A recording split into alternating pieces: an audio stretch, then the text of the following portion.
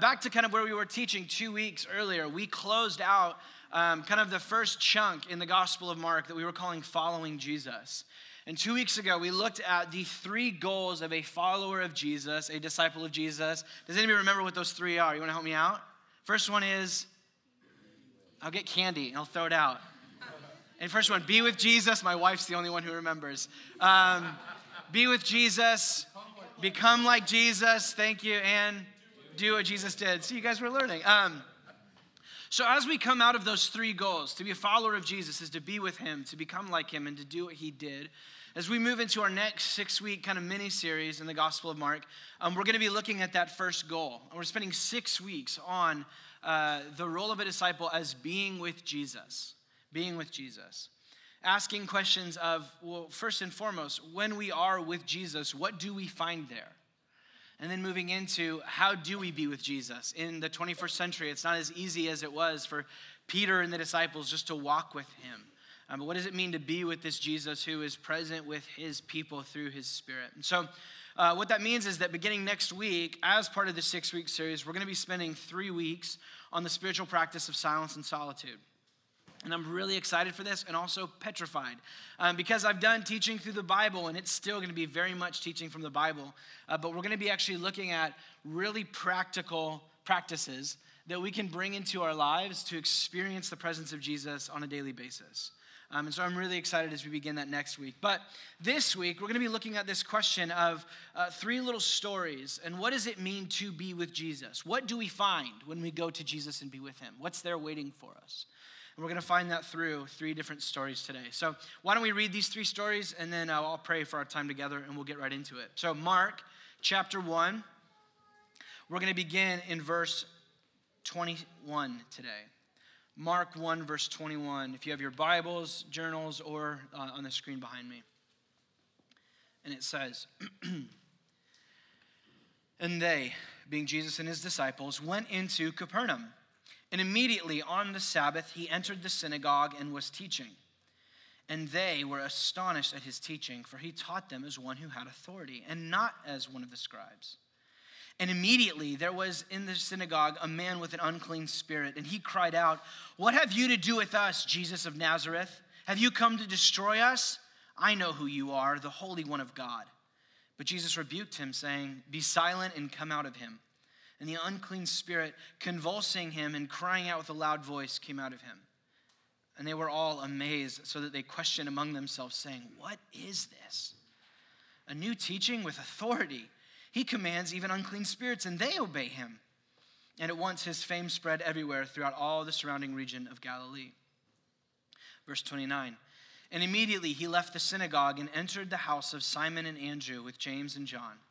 Now Simon's mother-in-law lay ill with a fever, and immediately they told him about her. And he came and took her by the hand and lifted her up, and the fever left her, and she began to serve them.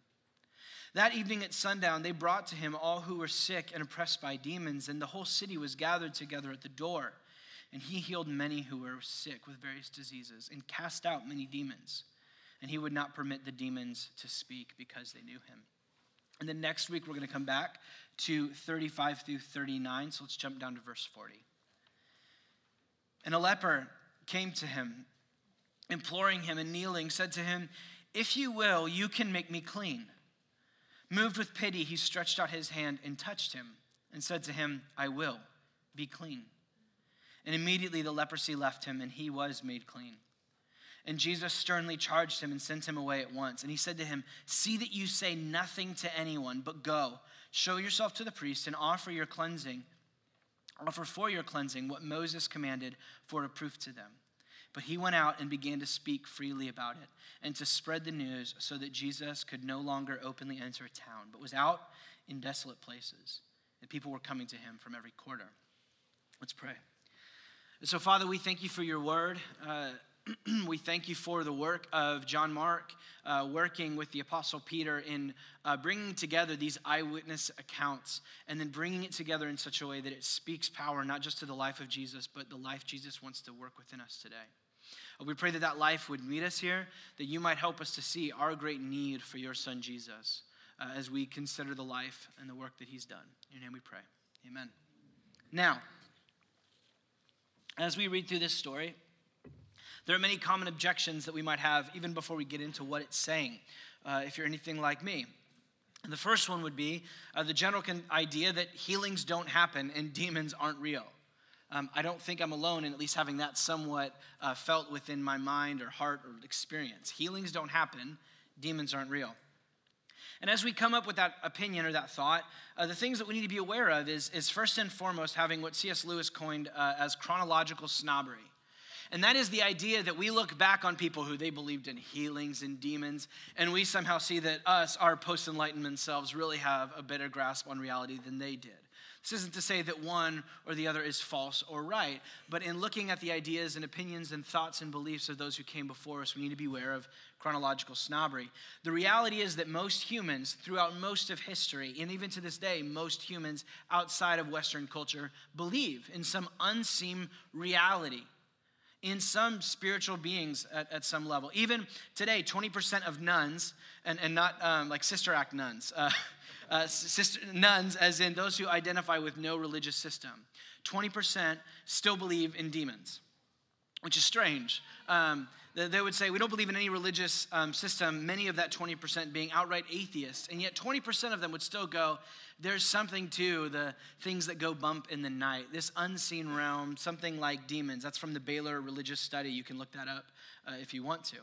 And so the first thing, that healings don't happen and demons aren't real, we need to acknowledge that if we don't think demons are real, we're in the minority. That doesn't mean that we're wrong, but we just need to acknowledge that maybe we're not right. Similarly, with these healings, I would just say, we say healings don't seem to happen. That's also how the crowd felt in what we just read. They said that they're amazed. Why? Because this doesn't happen every Tuesday or every Saturday when they show up at synagogue, right? There's something amazing to this. And even today in our modern medicine, we have consistently countless stories of modern doctors who healings happen and beyond what they can explain. And so these things happen. Just because there's an absence of an explanation doesn't mean there's an absence of that experience or that reality. Similarly, the fact that we might look at these stories and go, okay, maybe healings and demons, but these stories were made up by later disciples. This didn't actually happen. Now that flies in the face of extra-biblical, non-Christian historical evidence around who Jesus is. What I mean by extra-biblical, what I mean is writings of history that come from outside of the Christian tradition. If you don't believe me, you can go read the Jewish Talmud, one of the founding documents of what is now rabbinic Judaism for the 1st and 2nd century. In these writings, there was a denial of the virgin birth of Jesus. They said Jesus' mom, they have a whole other side story for that happened. They denied the resurrection. They denied that Jesus was the Messiah, and yet the two things that they acknowledged three things. What Jesus of Nazareth was a historical person, that Jesus of Nazareth was crucified, and that Jesus of Nazareth was a wonder worker, a miracle worker, what they labeled as a sorcerer. Now, do you see what's going on here? Historical document, if there's anybody at the time of Jesus in the 1st and 2nd century that want to deny that Jesus is who he claimed he was, it was most likely either the Jewish leaders or the Romans. And both of them acknowledged he was a historical person, and both of them acknowledged that he was a wonder worker and he did healings. So we can debate resurrection, we can debate virgin birth, and there's grounds for even historical belief in that. But when we get to healing, why would these Jewish authors, why would they claim that Jesus was doing healings unless there was just so much massive eyewitness accounts that they had to acknowledge it? Thousands of people over the course of Jesus' ministry saw him as healing. And so these Talmudic writings, they referred to it as sorcery, and even there's other accounts where they would still invoke Jesus' name in casting out demons because they saw that as being beneficial. So they denied that he was God and Messiah, but there was something to this guy's name that could cast out demons. You can go read about it if you want to in Sanhedrin 43a through b, Sanhedrin 107b, or the Sotah 47a. You can look it up online, and you can find ancient historical writings that identify that Jesus was a historical person and that he did healings. Now, what that means for us today as we come to Mark is that, yes, we may be able to discuss and debate resurrection, but the one thing we can't get away is that what we're looking at here is one account of a historical certainty, something that happened. Jesus was a healer. Whether or not it was Mark's version or the sorcerer of the Jew, that's up to you, right? But we have at least one account, and so this is worth taking seriously because there's historical evidence behind what we're reading, and what that hopefully means for us is that if this Christianity thing is true, beyond just being a historical fact, that means that what we see within this story is also offered to us today. Does that make sense? We have grounds for believing in this kind of stuff, as crazy as it may be. So what we see with that, what's offered to us and seen within this story, historically reliable as it is this, where we're going today. It's an invitation to be with Jesus, specifically as the healer. In 3 stories, we see 3 instances of Jesus healing, which I've broken down into spiritual healing, physical healing, and social healing. Spiritual, physical, social, or relational, whatever language you want to use. And here's the thing is I've divided these into 3, but Mark's audience would not have caught this. And Mark wasn't even trying because he saw all 3 of these as one thing. Our divide of spiritual, physical, relational, that is very much post-Enlightenment individualism, where we see my relationship to my body and my spirit and my relationship to my parents or my friends or whatever as being separate. For them, they were all in one. They were the same. That this is very much a post-Enlightenment belief. It's only recently in human history that we have separated these, and even the social and physical has been recovered, though, in our day and age. So if you're going to go read about this, you can read, there's an incredible work called The Body Keeps the Score by a guy named Dr. Bessel van der Kolk. In it, he writes this. After trauma, the world, so he talks about specifically physical or emotional trauma that is experienced by someone. After that trauma, the world is experienced with a different nervous system. The survivor's energy now becomes focused on suppressing inner chaos at the expense of spontaneous involvement in their lives. These attempts to maintain control over an unbearable physiological reactions can lead to a whole range of physical symptoms, including fibromyalgia, chronic fatigue, autoimmune diseases, migraine headaches, as well as nightmares, depression, and assorted defensive postures that isolate and alienate relationally. This explains why it's critical for trauma treatment to engage the whole organism, body, mind, and brain, or we could say spirit, social, and physical. Now, I read this, and they're like, okay, what are we doing right now with this? I read this simply to hopefully show that the biblical worldview is one that body and spirit and community are all one and the same for the biblical writers. And what's happening within modern medicine is that's being recovered and seen, even though the spiritual language may not be showing up here. Trauma that we experience in our lives isn't just trauma that we're experiencing in our lives. We carry it in us. And so what that means as we read this passage is that we see for Jesus to heal us, he doesn't come to just heal us spiritually. Just to kind of, sprinkle pixie dust of like forgiveness. You're like, I'm better now, right? Jesus comes to bring what we could call spiritual, physical, social, or holistic healing for his people. And so we have to see those things as being unified. But for the sake of our post-Enlightenment brains, we'll separate them. Let's look at spiritual healing first. Look with me back to verse 21. Where this first story takes place on a normal Sabbath morning in Capernaum, where folks are gathered up in the synagogue.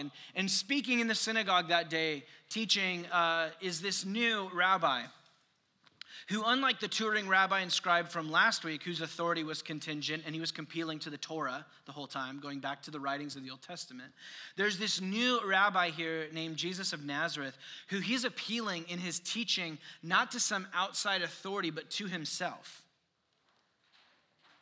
Which for all of these listeners is they're going, this is something different than what we've seen before. Every other teacher, kind of like what I'm doing today, is I come up and I'm largely just talking about what the Bible says. This is what most of the scribes are doing. Jesus kind of comes up without the Bible and but he's completely connected to the Bible because he is the Word made flesh. And he's speaking with authority and everybody's going, we've never seen anything like this. But right in the middle of the sermon, what happens? Boom, breaks in and bursts. This man with an unclean spirit who, if you're in here, please don't interrupt me like you guys did with Jesus. Talk to me later. Jesus is teaching in a sermon much like this, and someone comes in from the outside and begins speaking. I know who you are, Jesus. Like this awkward, what are you doing here? Holy One. And Jesus is just standing, imagine like the weirdness that would happen in the room if something happened like this. With the church that we were at before Collective, that community was in Reno, and we were right downtown. And Reno has a whole mess of different things that they're working through, much like Los Angeles, but mental health was one of them. And so we would have strange things like this that would happen on a regular basis. Where on Sunday gatherings, we're kind of here just teaching, worshiping, and at some point somebody walks in and just decides, I'm going to start saying things just to mess things up and be kind of weird. And so I know what these people are feeling right now, okay, what do we do? And everybody's kind of looking at Jesus, we'll see what happens. And so a few things that's interesting about this unclean spirit. The first thing is this language of, although it's one unclean spirit that's with this man, this speaking on a plural. You see that he's writing, he says, what do you have to do with us? Just an interesting, okay.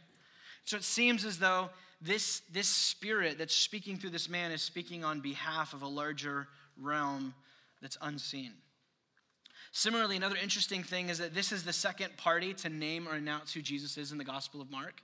The first one was back at his baptism. Jesus gets baptized and a voice from heaven says, this is my son with whom I'm well pleased, right? We have all this. This is the second time that someone acknowledges and sees Jesus for who he is, and it's this unclean spirit. This unclean spirit knows who Jesus truly is, and it scares the tar out of it. And then the first miracle of Jesus' ministry, he says, basically, shut up and leave.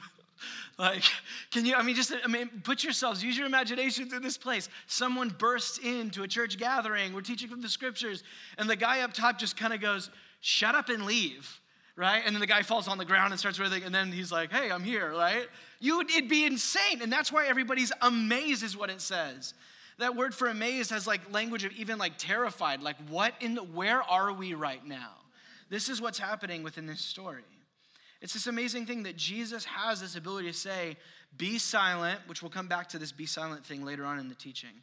But more specifically, be gone, leave. And it does. Which is amazing for us, not only today in exorcisms, there's no turning heads or pea soup, or anything like that. But for his original audience that Mark's writing to, the common way of dealing with unclean spirits was a mystical, magical process. That all these different rituals that you have to go through, some including holding feces up to the person's nose to get the demon to leave, because it's just I can't smell this right now. It's a real thing. Another one was you would take someone with an unclean spirit and you would drill a hole in their head to let the demon out. And if they survived, then they would wear that little thing as a necklace that then would ward off the demons. And so they found these ancient burial sites where they had, 200 bodies recovered, and 6 out of the 200 had these little holes in their skull. It's common practice. And so here's the thing. What's so insane is Jesus isn't just zin, zin, come here, bud. He's just leave, right? Jesus appeals to no outside ritual. Jesus appeals to no outside authority. So not only is Jesus' teaching authority in itself, but in dealing with unclean spirits, Jesus appeals to no outside magic practice. It is himself. And his words have the ability to bring this life and light. What's insane is this being Jesus' first miracle is once again, this authority is shown in himself, but this miracle, all of these miracles that we're looking at through the life of Jesus are signs of what it means that the kingdom is at hand, like we read a few weeks ago. So what does it mean that the kingdom is at hand? And we see an unclean spirit being cast out. It means that like one of Jesus' early disciples said in 1 John 3:8, the reason the Son of God appeared was to destroy the works of the devil. Jesus comes, and when Jesus comes to town, those who are, whether that's possession or oppression from unclean spirits, Jesus comes to town and he destroys the works of what they come to bring.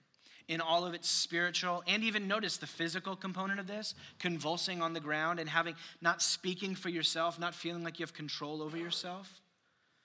And the social component, all the people of God are gathered in the synagogue and he's on the outside. The social, the spiritual, the physical are all combined, and Jesus comes to destroy the works of the devil. And their response, as we read, is they're amazed. They're struck, like literally the word is struck. Pff, astonished. What do we do with this sort of guy? Not only when he preaches does he do it with authority, he has authority over these unclean spirits, and they obey him. What do we do with a rabbi like this? And so the first question for you and me today, the first thing that we see is that to be with Jesus is to be with the Holy One of God, the one who has the authority to heal from spiritual oppression. And so I invite you just to take an audit of yourself right now. Am I, or how am I, in need of spiritual healing? This can be as acute as possession, which doesn't seem like there's anyone here. But again, that happens. Where there can be such a powerful, overbearing weight of spiritual evil that it begins to blur the lines of who's me and what's this. but it can be as an ambience, not the right word, but ongoing nightmares, panic attacks, recurring memories of trauma done to you or things that you've done being repeated and replayed over and over again. Recurring temptations or recurring accusation, habitual patterns of sin. And again, within the demon or the thing, are we dealing with demonic or schizophrenic? We'll separate those later. For now, let's just place ourselves in the writings of Mark and let's put these things together. And just acknowledge, is there something going on within me that there's a deep need for healing? A darkness that I can't seem to shake? Is there something that's keeping you from experiencing God, from experiencing the community of God and his people, of missing out on the fruit of the Spirit, of love, of joy, of peace, of patience, of kindness and goodness, faithfulness, self-control? Is there something beyond, there's something that's there? And you just, in your mind, name that, write it down if you're taking notes, or just hold it as we move into the next story. In the time of response, we're going to bring these things to Jesus. And so just hold that there if there's some experience or something that's been there. Next is physical healing. Let's keep reading. In verse 29. And then immediately, Mark's favorite word, he left the synagogue and he entered the house of Simon and Andrew, or Simon being Peter and Andrew, his brother, and James and John. Now, Simon's mother-in-law, she's laying ill with fever. And so the whole idea of what's going on here is Peter, one of Jesus' disciples, demon kind of gets cast out. This is an interesting day at the synagogue. And Peter's kind of like, so are we still doing brunch at my place? It's like basically what's just happened. And so they all make their way back over to Peter's house for a Sabbath meal. And back in the day, when you think of house, we think of, it's, Peter and maybe his mom. Back in Jesus' time, it was communal housing with extended families, upwards to like 60 people. I mean, think about that. Your cousins, your aunts, your grandma, like some of you are like, that'd be so fun. Some of us here are just like, I would rather die. I'm not saying which one I am. I'm just putting it out there. And so you'd have this communal housing with up to 60 people with a main courtyard where meals and cooking was done. And so as they make their way into the courtyard, they realize, expecting Sabbath, enjoyment and excitement, and the meal's ready and it's quiet. And very quickly they find out that Simon's mother-in-law, Peter's mother-in-law, is laid up sick with a fever. Now, a fever in our day, it's just like, did someone bring her acetaminophen and just kind of like take 2 of these? Like, come on, get back to work. Fever in their day was, you didn't have this sort of thing, and so it was life-threatening for them. This is deeply concerning for Peter to come home and find this out. Even more than that, like I said, in a largely, what's the word we could use here? Connected society. This was far beyond just physical ailments, but was connected to spiritual as well. There's literally an idea that a fever was actually the presence of an evil spirit with that person. Even today, modern day Bedouin tribes, they still hold on to this, that there's more going on behind a fever than just a fever. And even the social, because of the potential for spreading to other people, infection, or just the spiritual component to it. Those who had that, they were pushed out from, they get, grandma, go to your bedroom, like stay in there, leave us alone. And so Jesus just walks in and he sees her lying down and he just picks her up by the hand and she's healed. The fever leaves her, right? Once again, there's no, we got the incense. Jesus comes in with the bells, like chiming, right? There's not even, for us as Christians, we pray to God that God would heal people. And there's no prayer on Jesus' behalf. He's just kind of like, up you go. Like, Jesus like, I'm all better now. Like, Jesus, once again, is displaying this authority to heal, not appealing to magic words or rituals. It just happens.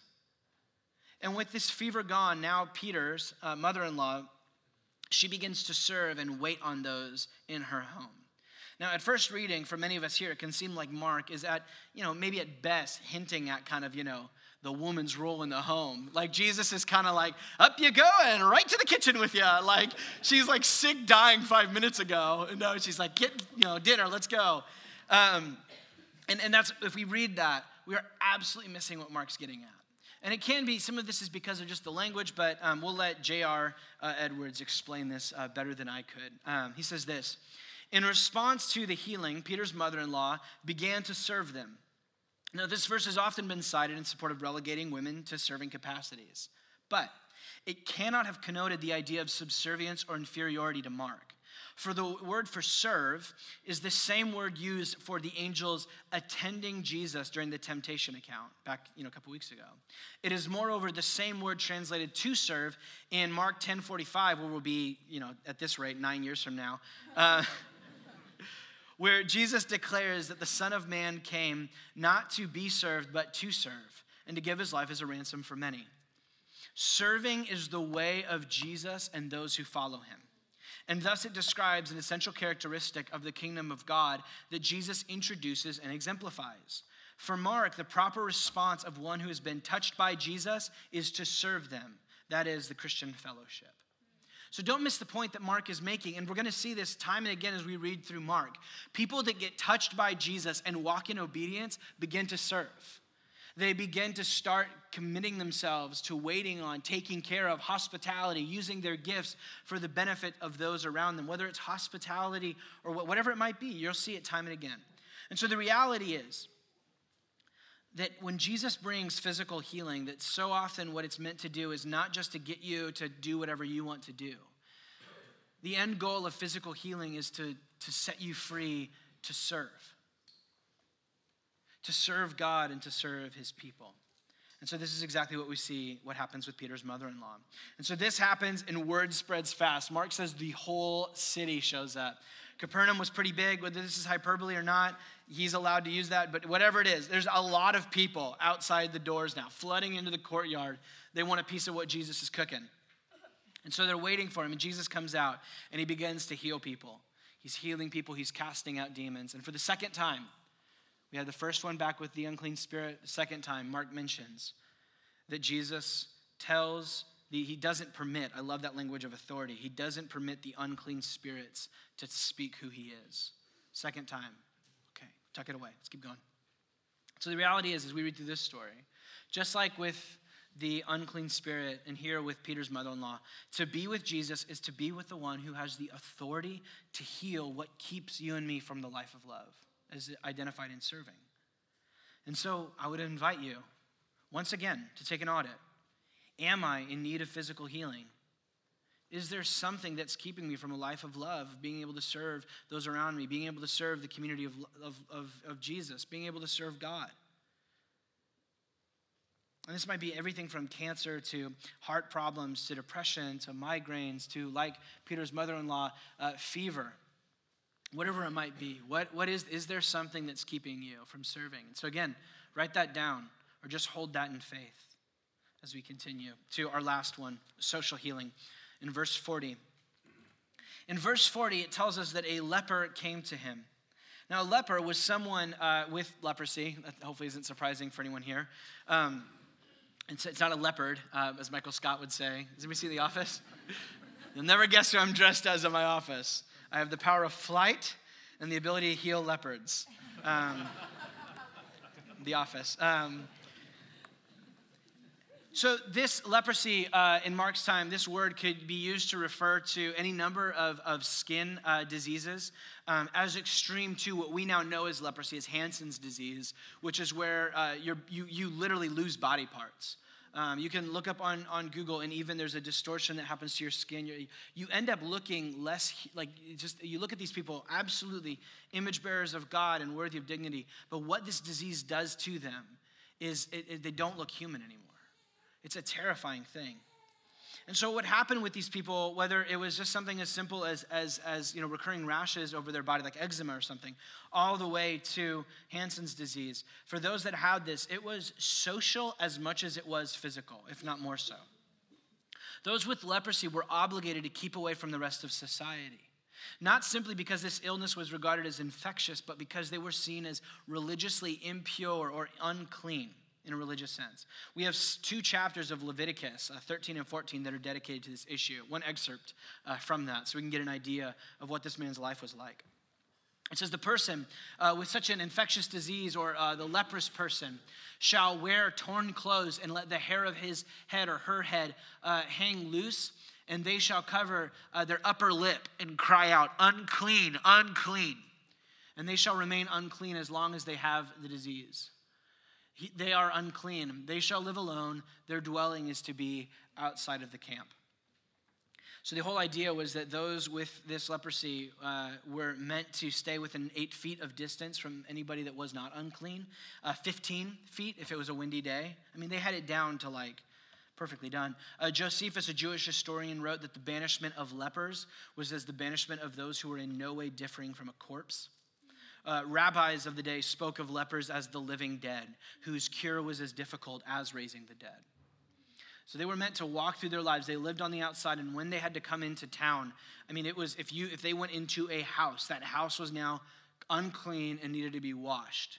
And so you would not invite someone over your house. I don't want to spend my whole day cleaning a house just to have someone over. If they went underneath a tree, that tree was now unclean until there was a process to clean this, like literally a tree. And so they'd have to walk through town dressing in such a way that when people saw them, they knew who they were. And then even they would have to cover their mouths so that it's a breath thing, right? And they would have to say, unclean, unclean, as they would go through town if they needed to go do something. And without making light of the situation, I mean, it's the idea in the mind of Mark's audience. I mean, it's similar to like sharing a needle with someone with AIDS, or making out with someone with like the coronavirus. Like it's just like, or just even being like in the like airport. Like I'm gonna be on a plane, and it's not even like there's not that many cases in LA. And I'm just so like, you don't know. Gonna get it every time somebody's sick right now. It's like, you got the corona, right? It's an ongoing joke. Why? Because of the fact that it's so, there's a fear that we're all carrying about this sort of thing. And leprosy was very much similar for them. And so it was a social thing as much as it was spiritual, as much as it was physical. They were barred by their conditions from the earthly presence of God in his temple in Jerusalem. Those with leprosy were not permitted to go to the temple. The temple was meant to be this sacred, holy place of life. And someone with leprosy, it was like bringing death into the place of life. And so they weren't permitted to go there. Even allowed to go to the local synagogues, they weren't permitted to go, depending on the rabbi. Some rabbis would allow people with leprosy to attend the weekly synagogue meeting, but they would have to come before everyone else, and they would go into a corner and have a black tarp that would be put around them so they could sit and listen and engage within the synagogue. But they would have to sit where no one could see them, come in before anyone got there, and then leave after everyone else had left. And so the whole life of these people, this is spiritual as much as it is physical, and even more than that, it's social. This is what these people experience on a daily basis. This is why his cry to Jesus is far more than just healing. The leprosy is not the worst part of it for this man. It is the isolation from people. It is feeling distant from God, even though, as we see, God's love is not distant from him. He wants the ability to belong to community again, to worship in the temple. And it says Jesus moved with pity, moved with empathy for him, heals him. But not just, look at how he doesn't heal him. Don't read over this. Touches him. The power goes beyond not just that he's healed, but the fact that the way that he heals him is by touching him. I mean, I was moved this week thinking about when was the last time that this man was physically touched. When was the last time that this man had eye contact? To feel someone that close in his presence. And all of that distance was out of fear that if someone touches me, they might get what I have. At the very least, they're going to be unclean until they go see a priest and they get washed up. And so no one looks at me. No one gives me the time of day. No one touches me. And Jesus here shows something that's completely different and even more powerful. You see, he was afraid of the contagiousness of his uncleanliness. And Jesus brings this contagious holiness, that he touches him and he's healed. And once again, it's all out of this inherent authority that Jesus carries walking around with him. And in 2 Kings, you can go read the story of the king Naaman, who also had leprosy. And the way that he gets cleansed and healed of his leprosy is he has to go and dip in the river 7 times. Like he goes in and he throws a whole fit. Like 7 times? Why not once? Like it's a really funny story. But the whole thing is throughout this story of the scriptures, healing is sometimes available, but it's always through prayer. It's through mediation. It's through a river. And Jesus just touches. And the unclean is made clean. And this man's life is forever changed. And Jesus picks him up and then sends him. Follow Moses' ordained way, his prescription that after being cleansed, and he tells him, here it is for a 3rd time, to be silent. Don't tell anyone about me and how this happened. But go to the temple. Make out the ways that you're supposed to do this, which he doesn't. I love it. He just is like, Jesus is like, hey, I just healed you, so I need you to be quiet, keep this on the low, and go to the temple, do the Moses thing that you're supposed to do. And the guy's like shouting, running through the streets. He's just like, were you even listening? And so with this final story, we see that to be with Jesus is to be with the one who has the authority to cleanse us, to bring us back into the presence of God and into the presence of God's people. And so again, just take a moment. Audit yourself. Audit your life. Name where you're at. Are there relational boundaries that you feel within the community, within society, felt between either you and God, between you and God's people, where you feel unclean? You feel like if anybody touches, if anybody gets around me, some of you, maybe you're new to the whole church and Jesus thing, and you walked in today, and you halfway believe that there might be a lightning bolt at some point that's going to like crack through the ceiling and take you out. The reality is that Jesus' whole thing that he's come to do is not to wait until you get your stuff together. He's actually here because you need him. And so whatever distance you might feel between God or the distance that you feel between God's people,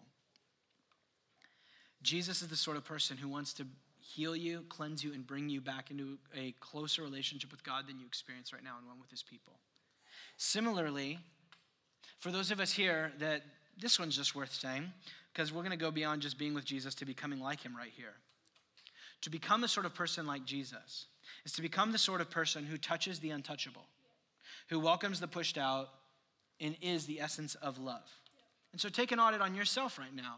You might be both of these. You might feel like you're unclean and distant, but also I think all of us need to take a moment and think about this. Am I calling unclean what God has called clean? Am I treating with distance those that Jesus has brought close? Just take an audit and think about that as we consider one final thing, which was the secrecy that we keep saying throughout this story. 3 times, do you remember? Unclean spirit. Jesus doesn't just say, get out. He says, quit talking about me, right? After Peter's mother-in-law is healed, he's not permitting demons to speak about who he is.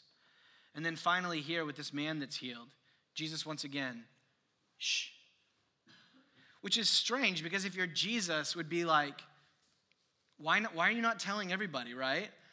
Like Jesus, you just think, he's like, we're going straight to Jerusalem. We're getting the microphone. It's going to be like a Billy Graham revival. I'm going to get up there and it's like, hey, it's me.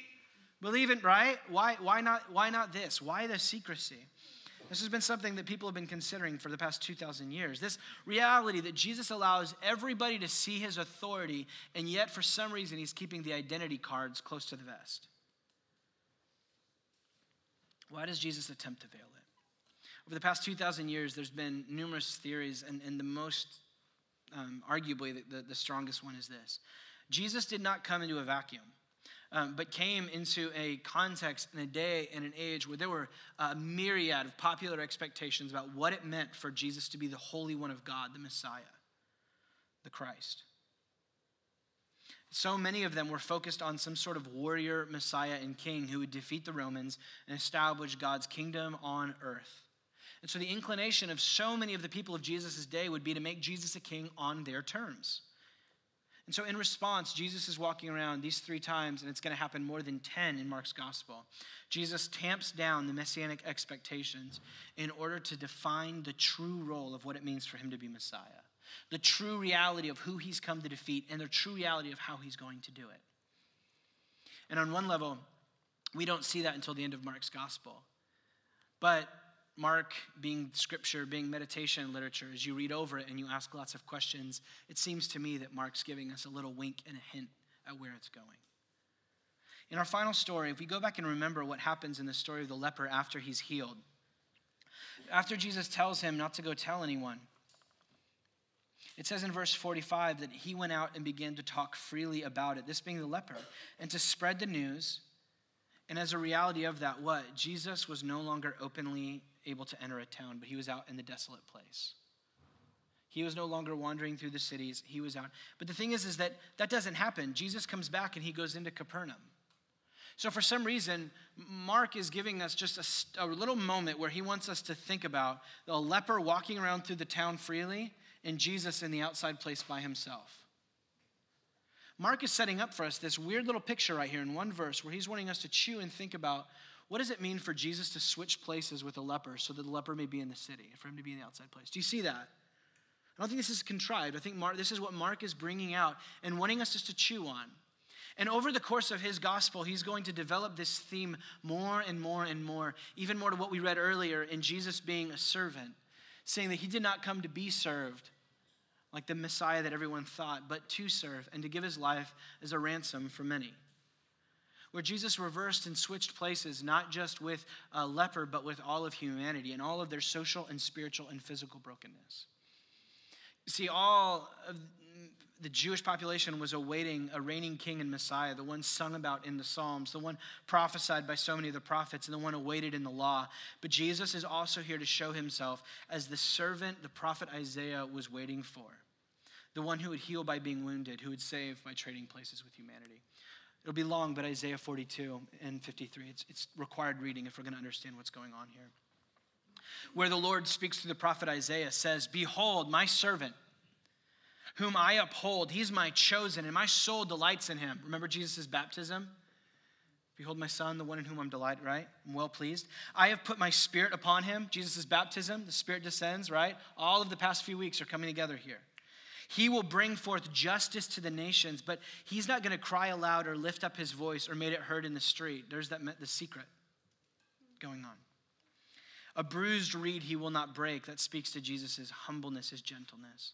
"A faintly burning wick he will not quench. He will faithfully bring forth justice. He will not grow faint or be discouraged until he has established justice in all the earth, and the coastlands wait for his law. He was despised and rejected by man, a man of sorrows and acquainted with grief, and as one from whom men hide their faces. He was despised, and we esteemed him not." He's being treated, you see the leprosy language here. He's being treated like the reject, the one on the outside. "Surely in all of this, he has borne, that is, carried our griefs. He has borne our sorrows. Yet we esteemed him stricken, smitten by God, and afflicted. But he was," that was the biggest but, I didn't mean to say it that way. The turning point. "But he" is the changing point. "Even though we saw him as all of these things, but we esteemed him not." All of this happened, "but he was pierced for our transgressions," that is our sin. "He was crushed for our iniquities and rebellion. Upon him was the chastisement," that is the punishment that brought us peace, "and with his wounds we are healed." The way Jesus establishes the goodness and justice and the healing that he's come to bring comes out of the authority and the identity of who he is as the Son of God, who has come to seek and save the lost and give his life as a ransom for many, that by his wounds we might be healed. And so Jesus in his cross bears and carries on himself all of our spiritual sickness. All of the things that you might have listed or put down, Jesus carried on himself, feeling like you are forsaken by God when in reality you are not. Jesus himself experienced being forsaken by God on his cross. So many of you feel crushed under spiritual darkness. Jesus wants you to see that he allowed himself to be crushed and killed under spiritual darkness so that we might be spiritually healed. Furthermore, Jesus physically heals us by allowing himself to be not just beaten and whipped, but crucified and killed. The death in all of the little ways that you feel it, from cancer to disease to ongoing migraine, whatever it might be, that Jesus allowed his body to be crushed so that he might heal yours. And the social sickness that you feel, rejected, Jesus invites you to see that he's in it with you. That he was scorned, he was mocked, he was rejected, he was despised, he was spit upon, that everything that you've gone through in this life, spiritual, physical, and social, not only can Jesus stand in it with you and say, "Me too," but Jesus, even more than that, through his resurrection, now promises healing available in those things. And so to claim that Jesus is the healer who wants to meet us is to claim that Jesus has the authority to do that. It's to claim that Jesus is here, and to say that he's the healer is the great reality is that we as humans stand in need of healing. To be human is to be broken. And to be broken is to stand in need of healing and grace. And to stand in the need of healing and grace is to stand at the very place that Jesus wants to meet us. In a couple of weeks, we're going to see that people look at Jesus coming and being with these sorts of people, and they get all frustrated because they're religious and think they're perfect. And Jesus says that I did not come for the people that have it all together. I came for the sinners. I came for the sick, because the people that need a hospital and need a doctor are not the people that have it all together. It's the people that are sick and broken and dying. And that's who I came for. And so Jesus has this authority. And so as we go into the time of the response, in just a minute, I'm going to pray for us. We need a handful of realities in the midst of the things that we've written down that we're carrying into this time. The first is that we need to just go back to what Jesus said. The whole summary statement of his gospel is that the time is fulfilled and this kingdom of God is now at hand. It's at hand. Then we need to simultaneously hold this in our hands. That because it's at hand, what that means is that it's arriving. That means it's both now and not yet. And so when it comes to our physical, our social, and spiritual brokenness and healing, we need to hold in our hands, on one hand, the reality that it's here. That we can come and pray for healing and believe that God hears us and that God does heal today. There are many of us here that we're only focused on the kingdom and healing and whatever that might be being some future thing. The kingdom at hand means that it's available to us right now and right here, just like it was 2,000 years ago for these people. Simultaneously, the tension of faith is that as we come in this brokenness and we pray for healing, that Jesus has said yes to healing, even though it may be not yet. But the promise is that at his resurrection, he was resurrected, at his return and our resurrection, that all of reality and all of us will be fully healed. And the tension of faith is that we live in this already and not yet. And so we pray for healing now while trusting that even if we don't see it now, we will see it fully one day. And for each of us, you might be on somewhere in the middle on that thing. You may lean towards only focusing on future healing, and you might think that I'm not even going to go pray about it. Jesus invites you, come to me. For others of you that you overrealized, you think Jesus is here, and the problem is you don't have enough faith. The issue may not be enough faith. The issue may be God's timing. And so as we pray for healing, we come in the midst of all of these things. And so Jesus invites us to be with him. All of us to be with him. All of our brokenness. What we don't give to Jesus, Jesus cannot heal. And so we have to bring all of this before Jesus and ask him to touch us and heal us.